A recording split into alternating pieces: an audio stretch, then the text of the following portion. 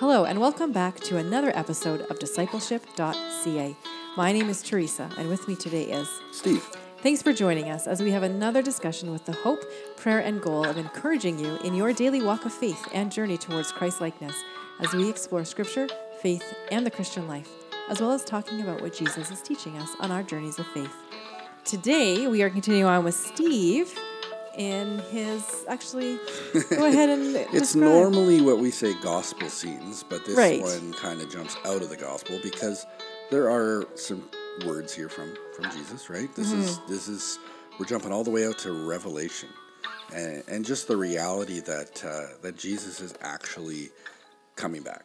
Like he's said it news, a few times, and it is very good news.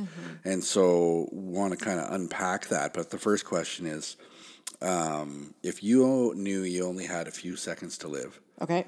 what would be your last words? Is there people with me? Yeah. So let's say I'm there, or our family's there, or whatever. Well, it would be What very would the different. last words? Like, are you going to say like where you buried the treasure, or What? no, I didn't do it, or yes, I'm guilty? Why do I only have? Do I know don't know. why I have a couple seconds left to live? Because then you only have a little bit to say. Okay, but it depends on the circumstance. I need more information. I know you need I more probably would just lay information. down and wait to die. I don't think that I would have any words to say. I would just be praying. She says that all the time, that she will just lay down to die. The idea here, though, is, or the reality is, lots of people come to the end of their life, and they have kind of sometimes moments where they in those last seconds, they say something, or they ask a question, or they kind of reveal Kind of like if you're being hung. things. Do you have any last words? Yeah, that kind of idea. And so some of these things have been recorded. So, Okay. In the finality of life, some people say some things like P.T. Barnum Oh. died in 1891. You want to know what his last words were? How were the receipts at Madison Square Garden? What? Why? That's weird. He wanted to know how many tickets got sold to the show, right to the very last thing. No. It wasn't like, I love you all, goodbye. It was, how did the tickets go? How did he die? Was he sick? No, that's not important to the Oh, question. I'm just curious though. Because I'm gonna say a few of these, and you're gonna ask, how did they all die? And I do. I don't need to actually know. I don't have Oh. any of that information.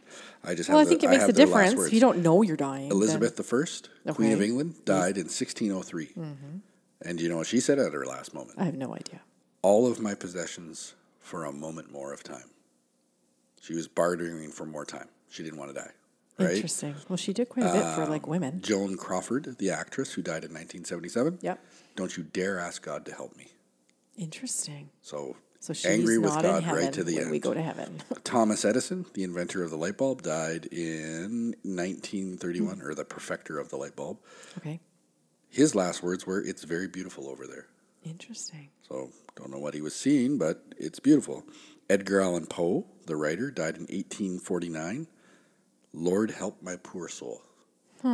Those are his last words. George Washington, the U.S. president, died in 1799. I die hard, but I'm not afraid to go. Interesting. I like those. I like that. And then I wonder how he died. I don't know either. Violently. Leonardo da Vinci died in 1519. Okay. I have offended God and mankind because my work did not reach the quality it should have. I don't think that's accurate, but And then he died. that's a sad It moment. is. It's very sad. And so you start to realize, what are the last words that we would say to Jesus? Say to Jesus? Say before we die. And people think about, as we get there, would the last words be about Jesus? Would you I'm say coming home. anything? I'm coming. And this is kind of, in a very roundabout way, as we go to Revelation chapter 22, it's kind of like the last words that Jesus gives us about the next time that we're going to hear his voice, right? So let's read Revelation chapter 22, verses 12 and 13. Look, I am coming soon, and my reward is with me to repay each person according to his work. I am the Alpha and the Omega, the first and the last, the beginning and the end. And then in some Bibles, that look is behold. Yeah. And the idea there is not that you use your eyes, but that you use your ears. It's like Listen it's up. like a pay here, attention, guys. right? And the idea here is Jesus is saying, pay attention. I'm coming soon, right? And then he says, I'm the Alpha, the Omega, the beginning, the first, the last. This idea that all of time is wrapped up in him. And Jesus is coming back soon. And when he comes, he's going to hold all the world accountable for our lives. Yeah. Now, there's two things that he's doing here. First is salvation, right? Which is completely up to him through the sufficiency of the cross. Right. Right? So those that have understood who Jesus is and trust in him for their salvation, that salvation is secured through him or not. If your salvation is secured, there's this idea that our Christian lives actually matter. And Jesus is coming to weigh all of that, to look at how things go, right? In verse 13, just read verse 13 again. I am the Alpha and the Omega, the first and the last, the beginning and the end. Right? There's nothing that goes before or after Jesus. And this is the right that he has to judge the world because everything is inside of his sphere. Right. Right? There's nothing unknown for him. And so his right to judge is wrapped up in all of that. So we have this reality that Jesus says, I'm coming back. And when he comes back, there has to be a purpose to it. Right. And the purpose is what has been laid out all throughout Scripture is that first, the saved and unsaved are separated. Okay. And then the saved are judged for the way we live our lives. Like, did you care at all about the things that we were told we should be doing? Right? And so then we get to Revelation chapter 22, verses 14 and 15. Blessed are those who wash their robes, so that they may have the right to the tree of life, and they may enter the city by the gates. Outside are the dogs, the sorcerers, the sexually immoral, the murderers, the idolaters, and everyone who loves and practices falsehood. Yeah. So this is the last blessing pronounced in the Bible. Blessed are those that wash their robes. So do your laundry, keep your clothes clean, right? No, that's not what it says. Blessed are those that wash their robes because they will get the tree of life. They get eternal life, right? So anybody who's washed their robes understands Jesus is saving them, is understanding, like, I am washed by the blood of Christ. Yeah. So our robes aren't washed white, they're washed red because of Christ's blood, right? And because of that, there's eternity for us. And then you get this, it's kind of funny, because I pick mine in sort of a random order as I go through through scriptures and stories and stuff, and you go week by week with the Psalms. Yeah. But the Psalm that we just had 2 days ago talks about the dogs in the street. Yes. And then all of a sudden here we're talking about the dogs that don't get to have eternal life. Right? Yeah. The dog is to show those of unpure mind, the unclean people, the people who embrace all of that debauchery and evil and all those kinds of things. They can't worship. They don't get to enter in because at some point they have refused Jesus and his salvation, and they have been separated. Right. And that's where you get to the reality that hell is probably very, very real. And very, very real for a lot of people. Probably. Not probably. I was going to say, like, dude, actually, are you allowing doubt here? Because I hear a little bit of doubt, and I think we need to nip that right in the bud. No doubt at all. So here is the truth that we all have to wrestle with, and that is, apart from Jesus, you don't have the tree of life. You don't get to worship. You are not part of that eternal story there, which means you are part of a different eternal story, which the only one we have is separate from God, apart from him for eternity, right? In torment, right? So we have that as the truth of what's going on eternally in this salvation journey, right? So then we get to Revelation chapter 22, verse 16. I, Jesus, have sent my angel to attest these things to you for the churches. I am the root and descendant of David, the bright morning star. Yeah. So the bright morning star. And if you were to lay out all the names that Jesus has, there's a whack of them, right? He's called the Messiah, the chosen one, the Savior, God with us. Everybody likes to say his name is Jesus Christ, but it's not. It's Jesus the Christ. Right. The Christ part is the role, the Messiah, the one who is going to save us. Jesus is the Messiah who will deliver his people, right? And so here, this idea of the bright morning star, this is the morning star is the star they looked for guidance. So they were being led by it. This is the star that would bring the people to safety, and the star that was what they looked for. And so Jesus is that bright morning star. And we have the reality of the fact that he is coming back. Yeah. He is gathering up his followers, the ones who believe in him for salvation, the ones who have washed their robes, who are not with the dogs and the impure outside, but are rather following close to the star that is him, right? And then we get to verse 17. 22:17. I was like, wait, I already read that. Both the Spirit and the bride say, come. Let anyone who hears say, come. Let the one who is thirsty come. Let the one who desires take the water of life freely. Yeah. So this is the response to Jesus coming back, right?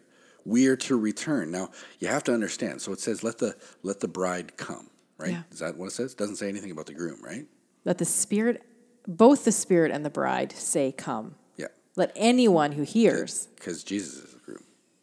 Yeah. Right? Yeah. And so in a Jewish wedding, the groom and the best man. So if you don't do this as a wedding, maybe think about it. You want to switch stuff up. Think about whether or not this would work. In a Jewish wedding, the groom and the best man get ready, and then whenever they're ready to go, okay, they go to the bride's house and get her. Oh yes, I did know this. And then do that still? And then they go get married. I wonder. This is the idea. This is why the bridegroom stuff doesn't make sense to us in Scripture. That's because right. We think we all have to go to the wedding at the hall or wait, the church or wherever you're going to go. And everybody comes out at a prescribed time and away we go. No, the bride is supposed to be waiting at home ready to go because she doesn't know when the groom is coming. Oh, that's weird. They didn't have clocks. How but would she you would know the day, no? Well, yeah, the day, Okay, but yeah. you wouldn't know the time. That'd be weird. I'd be so stressed. Yeah, what if he comes and I'm not ready? But stop and think about that. What does Jesus say? Yeah. No one knows the time. Be ready. Or the hour. Always be ready. Right? Be ready. That's a lot. Because the groom is coming for his bride. Yeah. And when you get there, if you want to be married to him, you better be ready. Or reality is you're getting married in whatever you're wearing at that moment. Also, you've got the stuff ready to go, right? Yeah. And so John's interesting. response, as he writes this out to Jesus' words of the blessing and the fact that he's coming back, is that we're to be ready. The bride is to be ready, so we need to be ready, right? There's a whole list there of this is what's going to happen. These are all the different versions of how things are going to come to be ready. But we need to, the church needs to, the followers of Christ need to be ready for that moment when he returns, right? And I always get weird looks when I do this at church, but I'm like there's a generation of people in this world that won't die because one day Jesus is coming back. So I don't know how many people actually live in the world today, like 8 and something billion. That's a lot. People. But if Jesus comes back tomorrow, nobody else dies. Oh, yeah, that's true. In that moment, death is done. Yeah. Right? Because he defeated death. But then people will be separated, so there'll be eternal torment for everybody in all history that has not figured out who Jesus is and received him as Savior. And everybody who has will spend eternity with him. So that's even worse than death, knowing that you didn't actually die. Yeah. But yet you still are separate. Yeah, that's fair. And that's why we need to be ready. Part of being ready is proclaiming the gospel, sharing our faith with people, and making sure that everyone has an opportunity to make that decision on what are they going to do with the person of Jesus Christ. Right. And what are they going to believe, right? So then we end up at Revelation chapter 22, verses 18 and 20. I testify to everyone who hears the words of the prophecy of this book. If anyone adds to them, God will add to him the plagues that are written in this book. And if anyone takes away from the words of the book of this prophecy, God will take away his share of the tree of life and the holy city, which are written about this book. Hard words. Yeah. I mean, it doesn't sound hard when you read them, but when you look at today and how many people do exact that. And we have to be so careful that we don't do this. Yeah. So, I mean, one of the first things that people want to take away is hell real? Yeah. Second thing is, would God really judge us? Yes. You telling me that my works matter? Like, there's actually some kind of function of living a good Christian life actually matters? Yes. Jesus is the one that has all authority? Yes. And there's a lot of questions where people either take away or add to the story of the gospel, the story of Scripture, the book of Revelation, or all of it, right? Genesis to the to Revelation. Sorry, I'm just going to interrupt here. Even those those homes, lots of people will call them like legalistic, very legalism type things where you have this whole checklist of things that you have to do to be a Christian, but none of it is in the Bible. Yeah. That would be adding. That'd be adding. Yeah. You got to. And if you raise your kids that way, or you extra things, do that on yourself, that's still wrong. Right. There's some people, one that people do all the time, right? People will say you're not saved unless you're baptized. Right. The Bible doesn't say that. Right. But people will say that. Yes. You're not saved unless you read the King James only Bible. You're not saved unless you can go on. There's people that make all sorts of rules. Right. Like you're not saved if you do work on Sunday.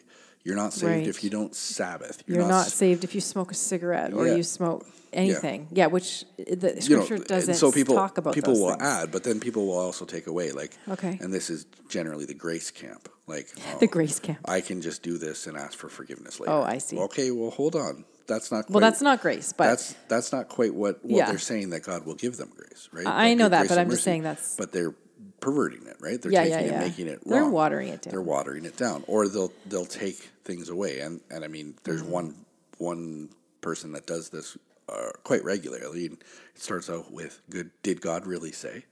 Oh, yeah. Right? Satan will always try to do one of those two things. It's the add or take away, or just mess it up. He does both to everything, and then all of a sudden everything is all twisted around and you don't know what's going on anymore and super confused in your own head. Yeah. And here Jesus says, don't you dare. Yeah. Read it for what it is, leave it there. That's all you were called to do, right?